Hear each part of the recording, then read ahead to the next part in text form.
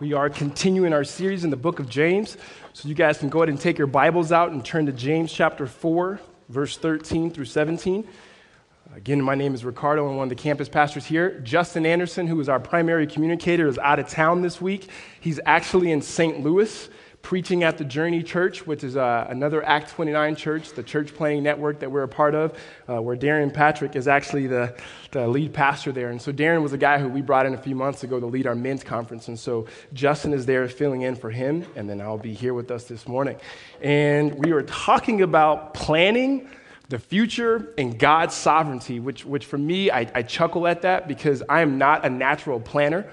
I'm into spontaneity, so I would much rather you to tell me to do something and say you have no time, you have to do it now, as opposed to saying, hey, you have something to do, you have 6 months, because I'm not going to do it until the last day anyway. And so this is really hard for me.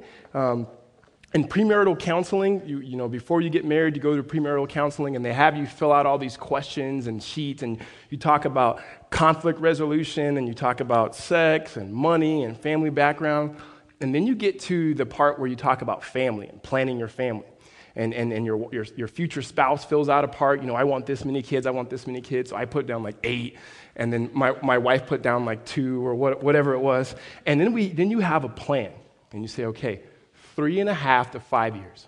We're going to be married for 3.5 to 5 years. We're going to live off one income, and then we're going to save your income. And that way, when we have kids, maybe you can stay at home the first couple years. You have all these really good plans, and that's what we plan for. And then about 10 months into our first year of marriage, we come home from a vacation, and we had a scorpion problem at the condo we're living in.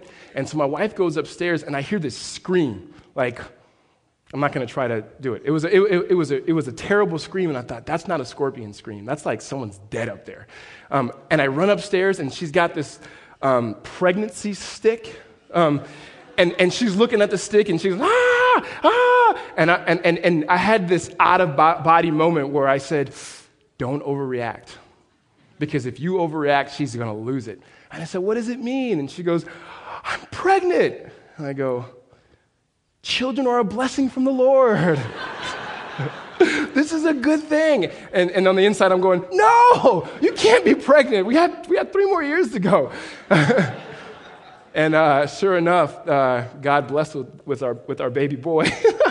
It's funny because we said about 3.5 years we would start having kids, and we're 3.5 years now. My wife's pregnant with our second kid. And so it is a blessing, but it was like, God just said, yeah, that was good. It was wise, but I'm going to do something else. I'm going to do something else. And funny, I was talking to Jason just before here, and he was saying, how many more kids do you guys want to have? And I was like, I think we're done. We want to adopt and everything. And as I said that, I'm going, watch, Holly's going to have this baby, and then she's going to get pregnant again. And I'm going to be like, children are a blessing from the Lord. So that's what we're talking about this morning, is talking about planning the future and God's sovereignty. And so in the sense that we can make plans, but yet God ultimately has the final decision. And as we continue in the book, we see that James gets at a certain people from the very beginning. If we've noticed anything about James goes straight to the heart. He's very practical, and he's clear and he's real. And he starts off with a little sarcasm and talking to a group of people. We pick up in verse 13.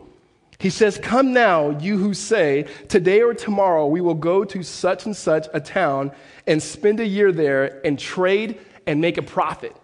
When he says come now, that has a hint of sarcasm. That's used twice in the New Testament, and both times they're from James. And it's not come here, my good friends. It's saying come here, you who think you know what's going on. There's that sense of come here, those of you who you think you know what the future is going to go. And here's your planning.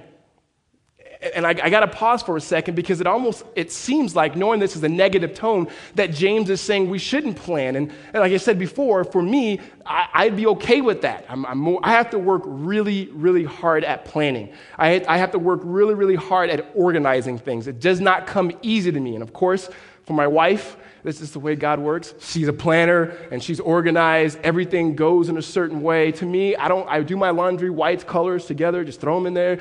It doesn't matter. It's all coming out. I eat with my food, just mush it together. It's all going in the same place.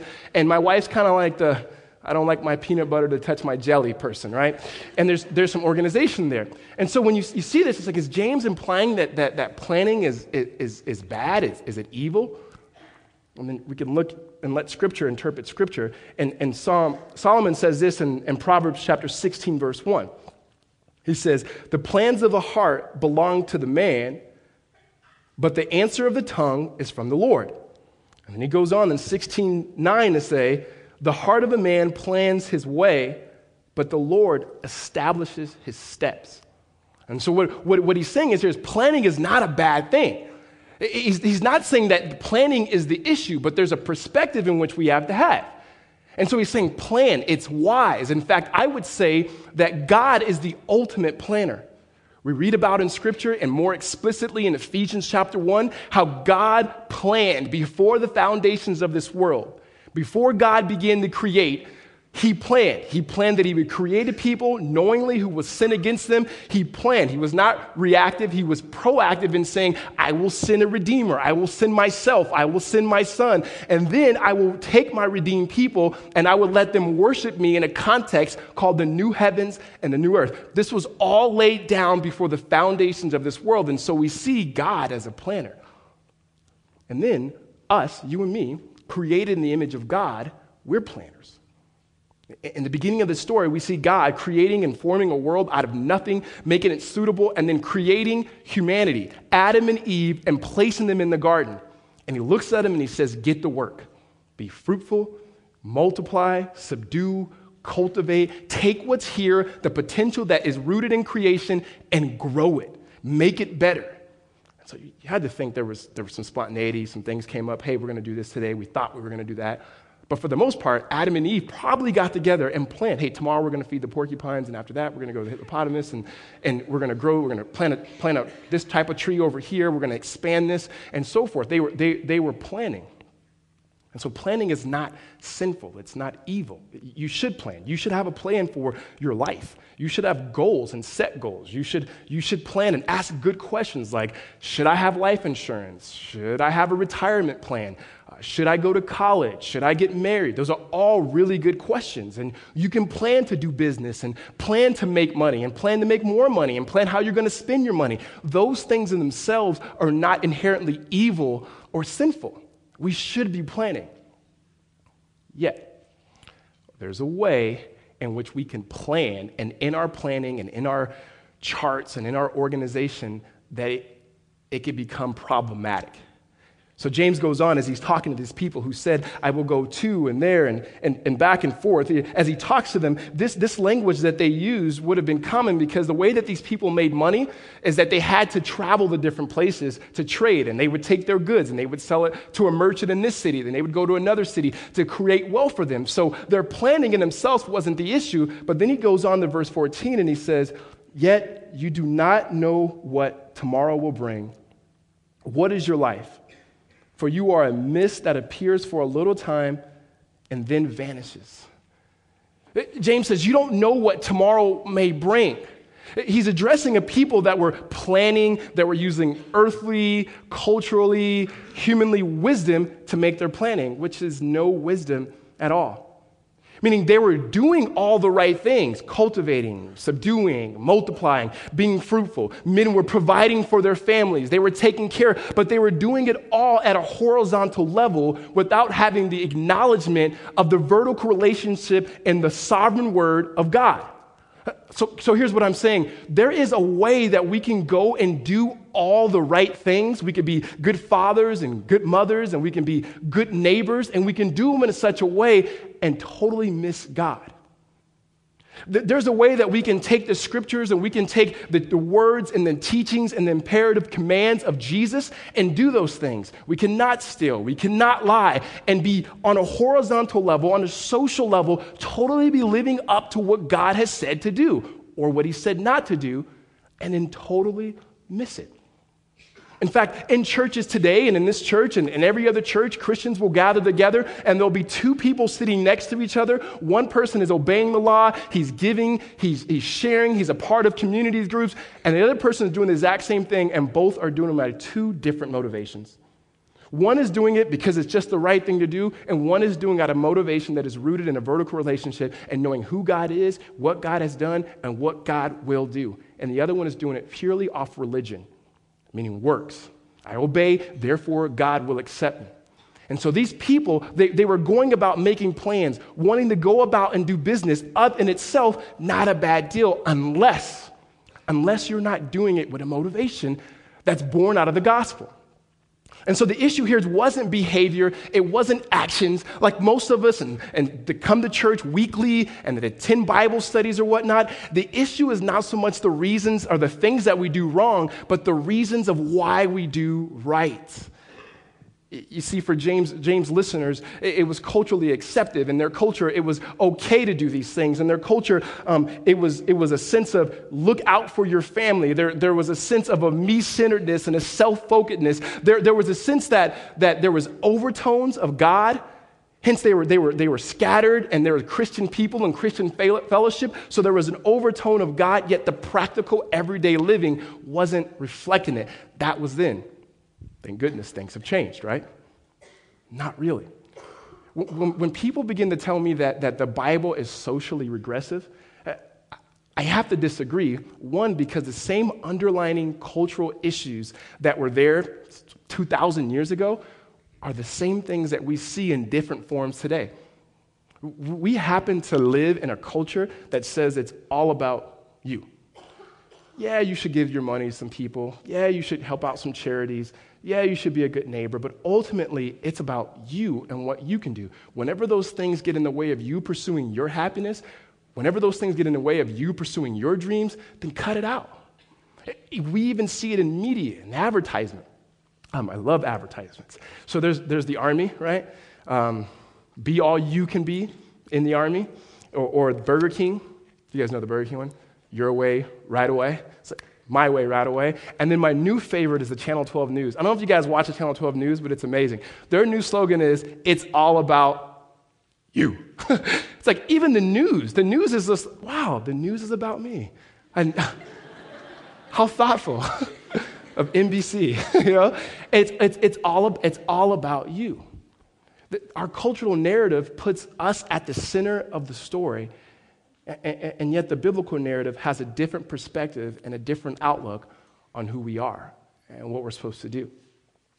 James says, you don't even know what tomorrow may bring. Like definitely plan. Make good decisions. Make good choices. Think about tomorrow. Think about the future. But understand this. You don't know what tomorrow may bring.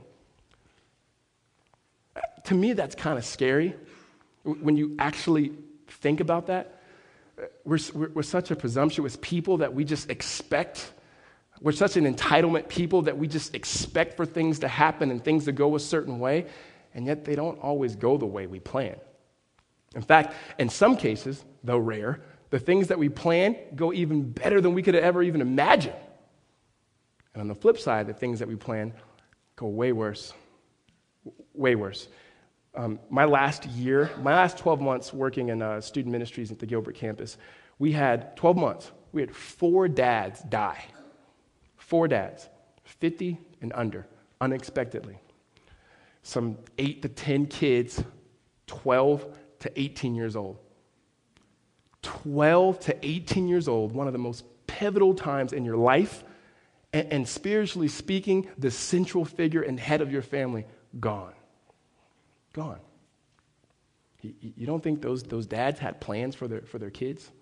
You don't think those children had plans? We're gonna wake up, we're gonna hang out with dad, we're gonna do this. My dad's kind of annoying. He does this, he does that, and then he's gone. The spouses, they had plans. In talking through this text with a good spiritual mentor and leader of mine, is much older than I is, he says every time he reads this, he thinks about him and his wife walking down the beach, talking. Kids were all out of the house. Adults had their own families, bearing fruit in the gospel. Everything was going good, and looking at his wife and saying, listen, holding hands, the only way that this could get jacked up is if one of us gets sick. And a few months later, she was diagnosed with cancer.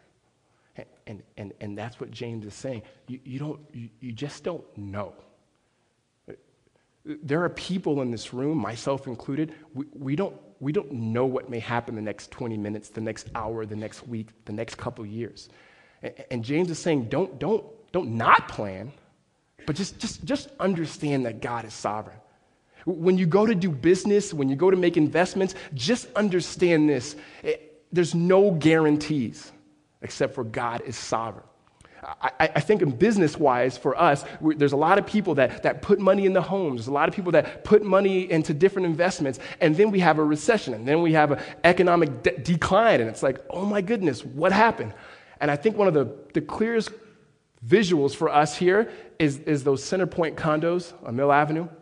If you go down the Mill Avenue, walk out of Zitejas, you don't even have to walk out of Zitejas, although I just did give a plug for Zitejas.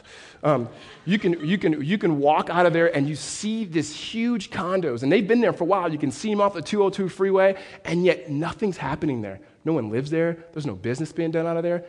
I guarantee you when those men and women planned to create that and they planned to build that, they had ideas, they had plans. This is what's going to happen. We're going to make our money back this way. People are going to love it. We're going to get a bunch of stupid college kids to spend a lot of money to live there, and we're going to make money.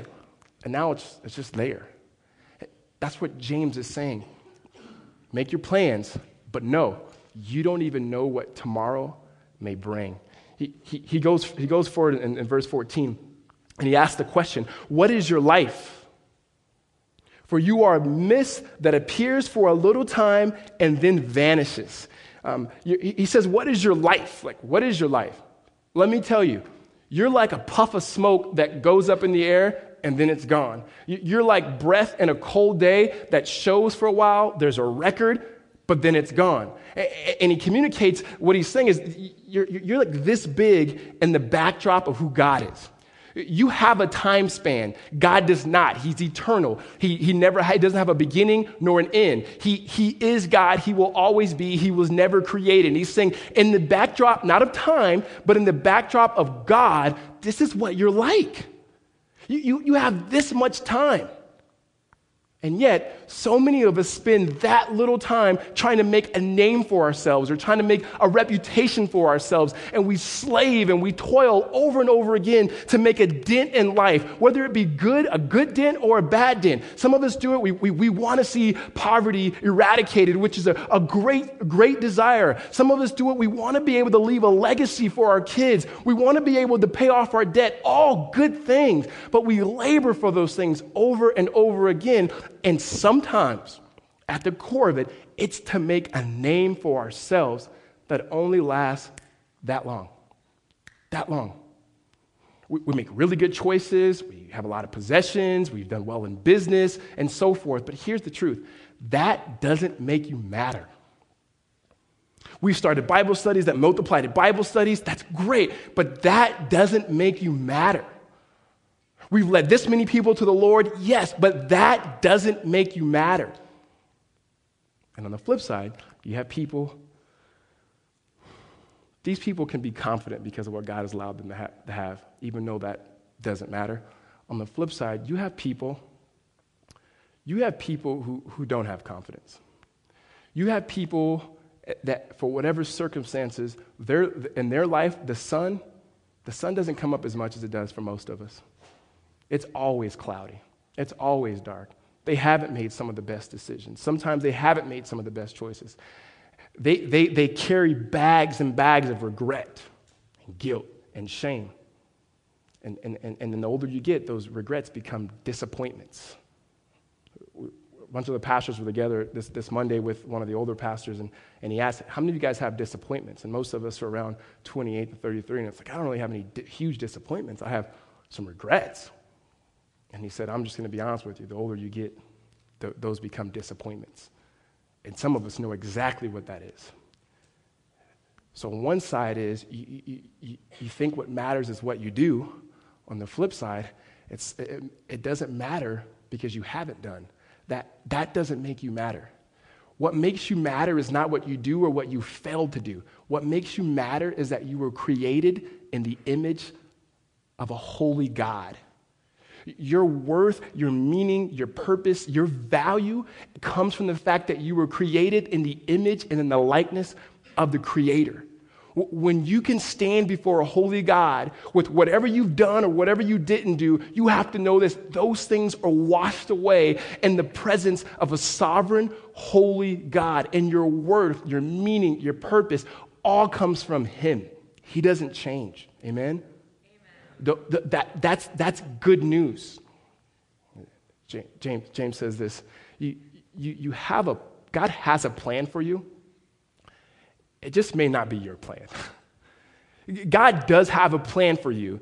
It just may not be your plan. He goes on to verse 15, and he says this, instead, you ought to say, if the Lord wills, we will live and do this or do that. So here's the action. He says you can plan, but realize you don't know what's going to happen. Your life is only this long, but this is how you should live. You should say, the Lord wills, if the Lord wills, the big if there. If the Lord wills, we'll do that or we'll do this.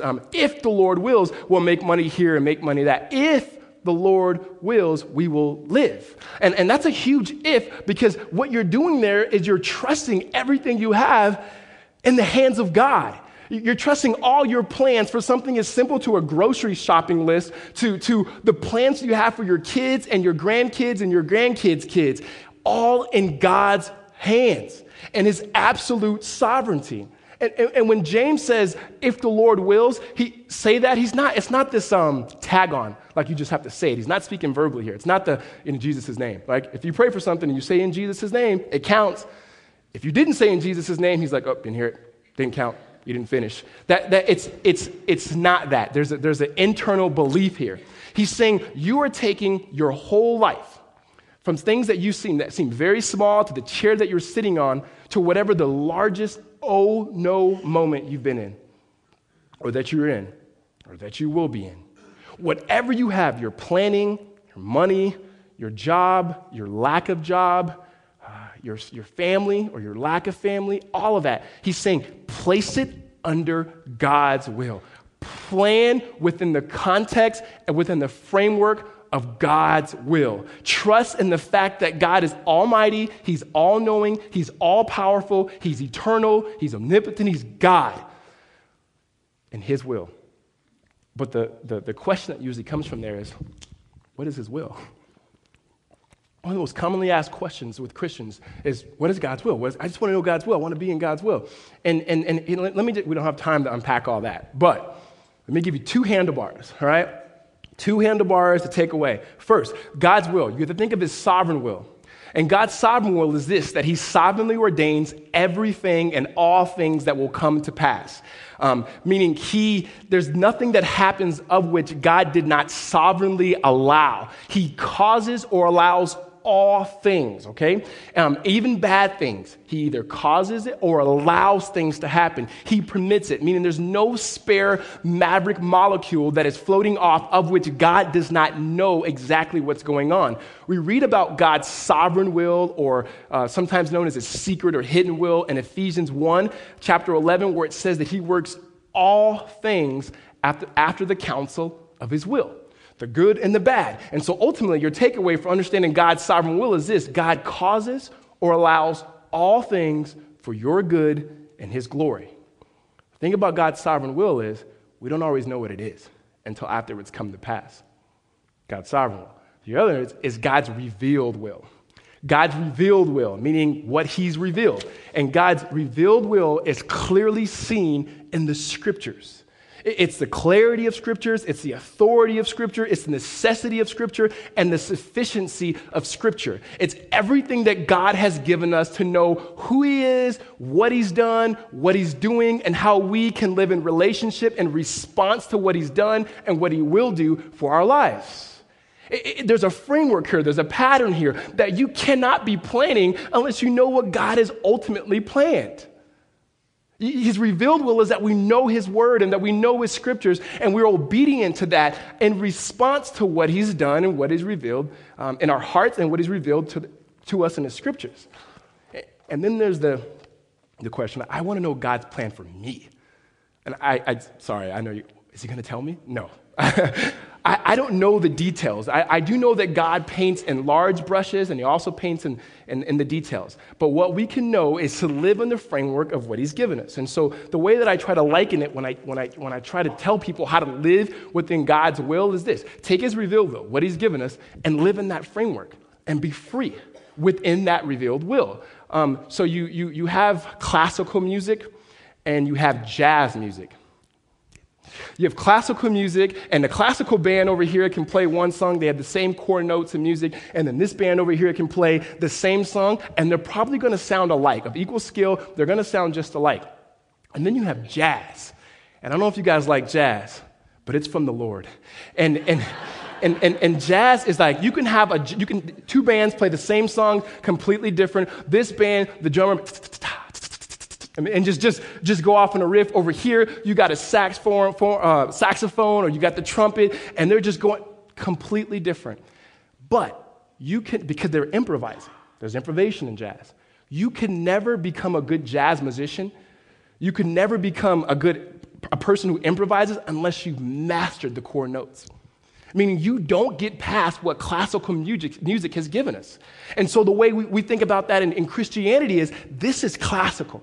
You don't get over this. You know this and you perfect this. You understand God's word. So now you have the freedom within God's will, the framework, to choose and move contextually as you may. So you come to a decision. Should I choose ASU or U of A? What does God want from me?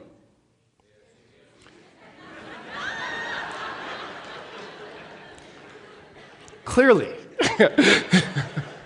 you're free to choose, but use wisdom and discernment. We can all be centered around the truth of the gospel, yet we're different. And this plays itself out great in the Redemption campuses.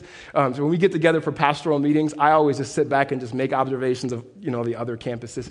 And the Arcadia guys come and, they're nice dark jeans, a little bit tighter, and, sweater like vest or jacket and clearly cut. It's like, those Arcadia guys. And like, the Gilbert guys show up in like Suburbans or something like that, and then the Gateway, they're like Queen Creek. They show up in like Pioneer wagons, and then the Tempe guys show up in like skinny jeans, flip flops, and a V-neck. No, just some observations I've been making. And all of us, we have the same theology, we have the same doctrine, we're the same church, and yet we look completely different.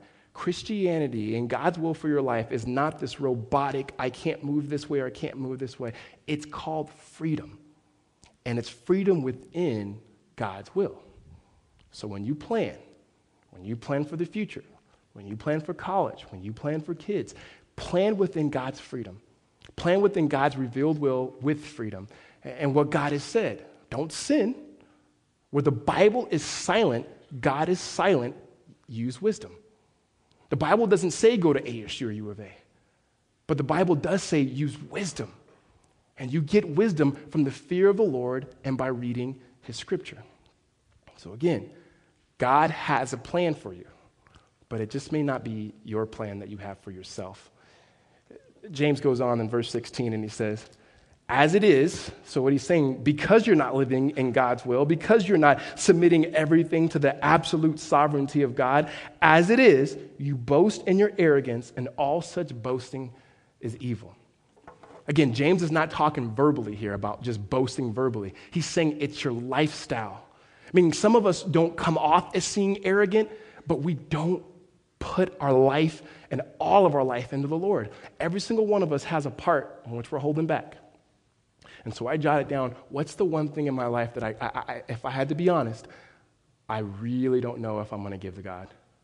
And if I had to be honest, as much as I pray for them and I love them, it's my kids. So it's my son. I don't know. I want to say, Lord, he's yours. But I don't know if he can. I don't know. If I'm just being honest, I trust that God has him, but there's a part of me that says, I'm not really sure. I've seen what happened to other people's kids. I've seen what this world can do. I've seen what things can happen. And yet, he's God's. God's got to have him. And every one of us, we have that something. It may be the way we actually do business. You have to live in the Darwinistic survival of the fittest way. In order for this to work, I have to live this way. I have to work this way. I can't get ahead if I don't live this way. And yet God has a revealed will in the way that you ought to do business. Maybe it's how you spend your money. Maybe it's how you treat your spouse. I don't know what it is. There's something. Maybe it's the friendships you're in. Maybe it's the relationships you're in that you completely say, here's God's revealed will, yet I'm going to hold on to this over here and on this side. We don't really want God's plan for us. And to be honest with you, if we were all being honest, we would say because our plan may be a little better. I mean, we come to God kind of with a tray, and we'll say, I'll take some things of God. I'll take his mercy. I'll take his love. I'll maybe take his protection. And then over here, there's some things from my life that I want to keep, that I know that if I completely line up under God, I'm going to have to give up, or they're going to have to go away. And so our plan seems a little bit better. My son right now just turned 2, and he's in this, I don't know, you can call them terrible twos. I do. And he's in the independent stage where he doesn't want me to help him with anything. So he invites me into his room, which I own. But and then there's these trucks and choo-choo things, right? And I go to help him do it, and he does one of these, no. And it's crazy how kids can get that, no. It's like, dude. And then I try to help him some more. He says no. Like, here's a picture. He wants me there, but he wants me at a distance. He wants to do what he wants to do. And if for whatever reason there's something that he can't do, if there's something where he in his own strength can't do, then he'll come to me. And that's how we live with God. We want God there. Yeah, we want God there. But we want him just right here. We don't want him interfering with whatever it is that we're doing, whatever we think we have under control. And the truth of the matter is, you never could control it anyway. God's going to do what God wants to do. And yet James says when you're living like that, that's the arrogance. It's just arrogance, and then he says it's evil. And he closes it in verse 6:17, and he says, and whoever knows the right thing to do and fails to do it, for him it's sin. When you plan and you're just keeping God like this, it's sin.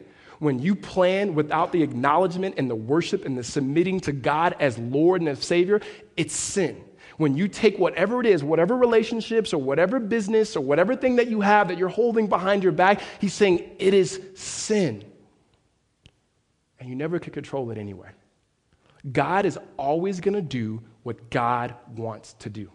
God is not a homeboy. He's not a sidekick. He's not a co-pilot. He's God. And he's absolutely sovereign. He will get what he wants. If God wants you, he will get you, whether it's kicking and screaming, okay? He is God. He is sovereign and he's almighty. When we read through the text and we read through the scriptures, what we see is God is always going to do what God wants to do. We have to leave a room for him.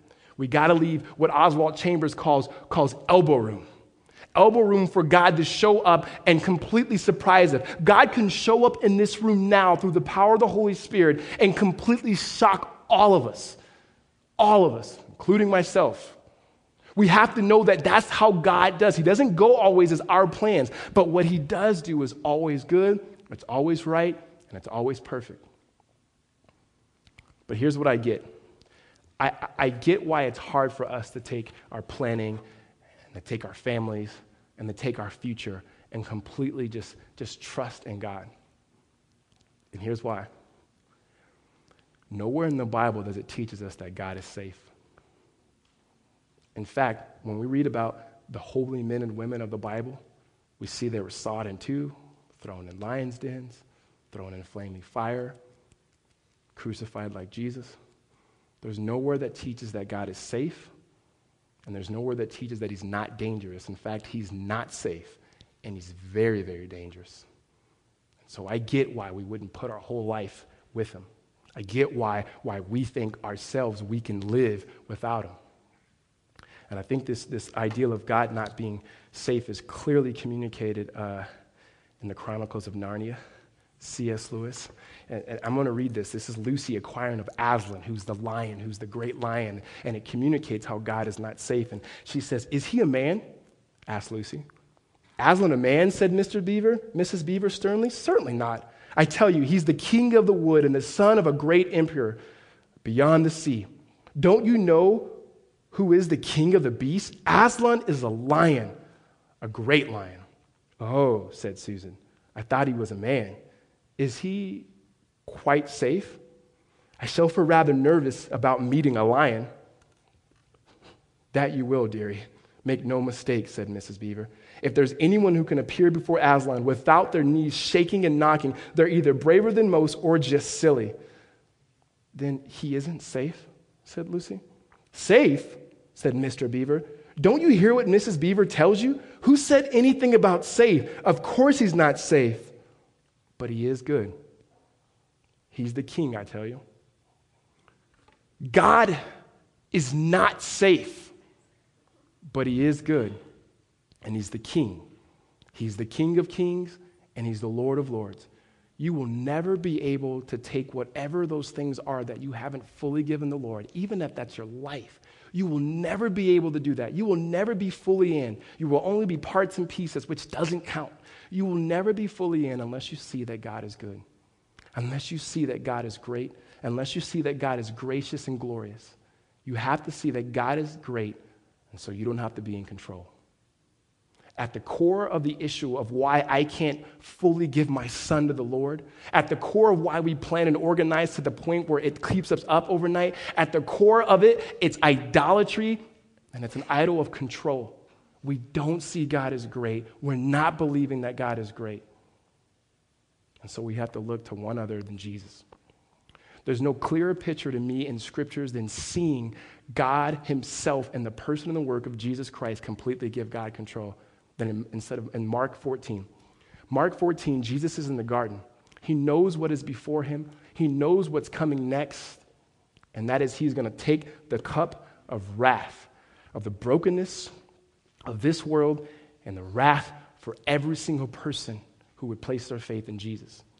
Jesus goes to the garden, and then he's sweating blood. It's the biggest oh no moment that could ever happen. No matter what our oh no moments may be, whether it's cancer, whether it's a loss of a child or loss of a job, those things are real to us. But nothing was bigger than Jesus in the garden. Nothing is bigger knowing that Christ was going to have to be crucified. And this is what he does. He prays to the Father, and he says, Father, if there's any other way, can you take this cup away from me? Yet, not what I will, but what you will. Not what I will, but what you will. Jesus Christ entrusted his entire life, even to death, to the Father. He's not safe. He's very dangerous. And yet, the Father and the Spirit raised Jesus from the dead because he's great, and we don't have to be in control. Amen? When we see the greatness of who God is, and we can completely trust our entire life and everything we have completely and fully to God, knowing that in the end we win, that's how we'll be able to live. It's seeing the greatness of God. In a sense, what Jesus did, it's like a poker game, and you see on ESPN, I know nothing about poker, but I know that when I'm watching ESPN and the guy puts all the chips in and he steps back, the game just got good. He takes the huge risk, he steps back, and he stands up and he looks at it. Jesus Christ took everything that he had and he pushed it in. So now we, with everything we have, it's no longer a risk, it's no longer a gamble, it's guaranteed. We can take everything we have and put it in and trust that it's good in the hands of a great, gracious, glorious God. Amen, church? The three things that you'll know as you walk away and how you're living and planning into the absolute sovereignty of God. There's three indicators. First is prayer. If you're not praying, you are not believing God. You're not trusting in him. You're just like my son. Stand here and I'll do this. And if I need something big to happen, then I'll ask you. We should pray for the smallest things to the biggest things. We have to become a better praying people. Just praying all the time because we trust God. There's nothing that shows our absolute dependence upon God than prayer. That's why we pray for the things we care for. The next thing is we have to know God's plan. In order for us to plan, we have to know God's plan. It sounds very familiar what Justin said 2 weeks ago. In essence, it's read your Bible and pray. The way you're going to know God's plan is by reading his word. And as you know God's plan, again, you have the freedom to move and to work within God's will. And the last thing is the Bible says with many counselors you will succeed. So it means living in context of one another's. One another, people who love Jesus, that are trying you and stretching you, bringing your plans before them, praying with you. One of the ways that we do that here is redemption communities. It's living in the context of community. Christianity is not about lone rangers. Even God himself existed in Trinity. When Jesus went to the cross and he died, it was the Father and it was the Spirit that raised him, his community that helped him. And it's the same way that it would be for us. It's within community. So prayer, reading the Bible, and in the community, those show I depend upon God more than myself. I depend on God's word more than myself, and I depend upon God's people to help me in this life. Let's pray.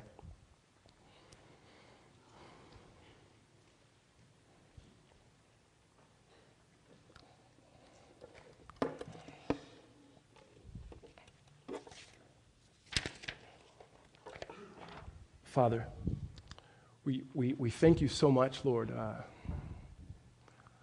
for how you revealed yourself and who you revealed yourself to be in Scripture. God, we just confess, Lord, that you are good and you are great and you are gracious and that you are glorious. And God, we trust that you were with us, and Lord, we just confess in moments, Lord, that we live in disobedience. Lord, we are afraid and we are weak and our life is like a vapor, Lord, and then sometimes it's not always easy to trust you. So God, we pray for your Holy Spirit. Oh Lord, we pray that your Holy Spirit would rain down upon us, that we may be people who live in full submission to your revealed will, trusting in your sovereign will, trusting that you always do what is good, right, and perfect. Lord, we thank you for the shed blood of your Son, Jesus. And in response to him trusting you, Lord, that we can fully trust you. Faith is not a gamble. It's not a risk. It's a reality and it's a certainty because of the work of Jesus Christ and his resurrection. Lord, I pray that you would take us at Redemption Tempe, Lord, and help us to live in response to that and the response to that good news of Jesus, Lord. Help us when we are weak. Humble us when we are strong in ourselves. But Lord, be near to us and help us to draw near to you. In Jesus' name we pray. Amen.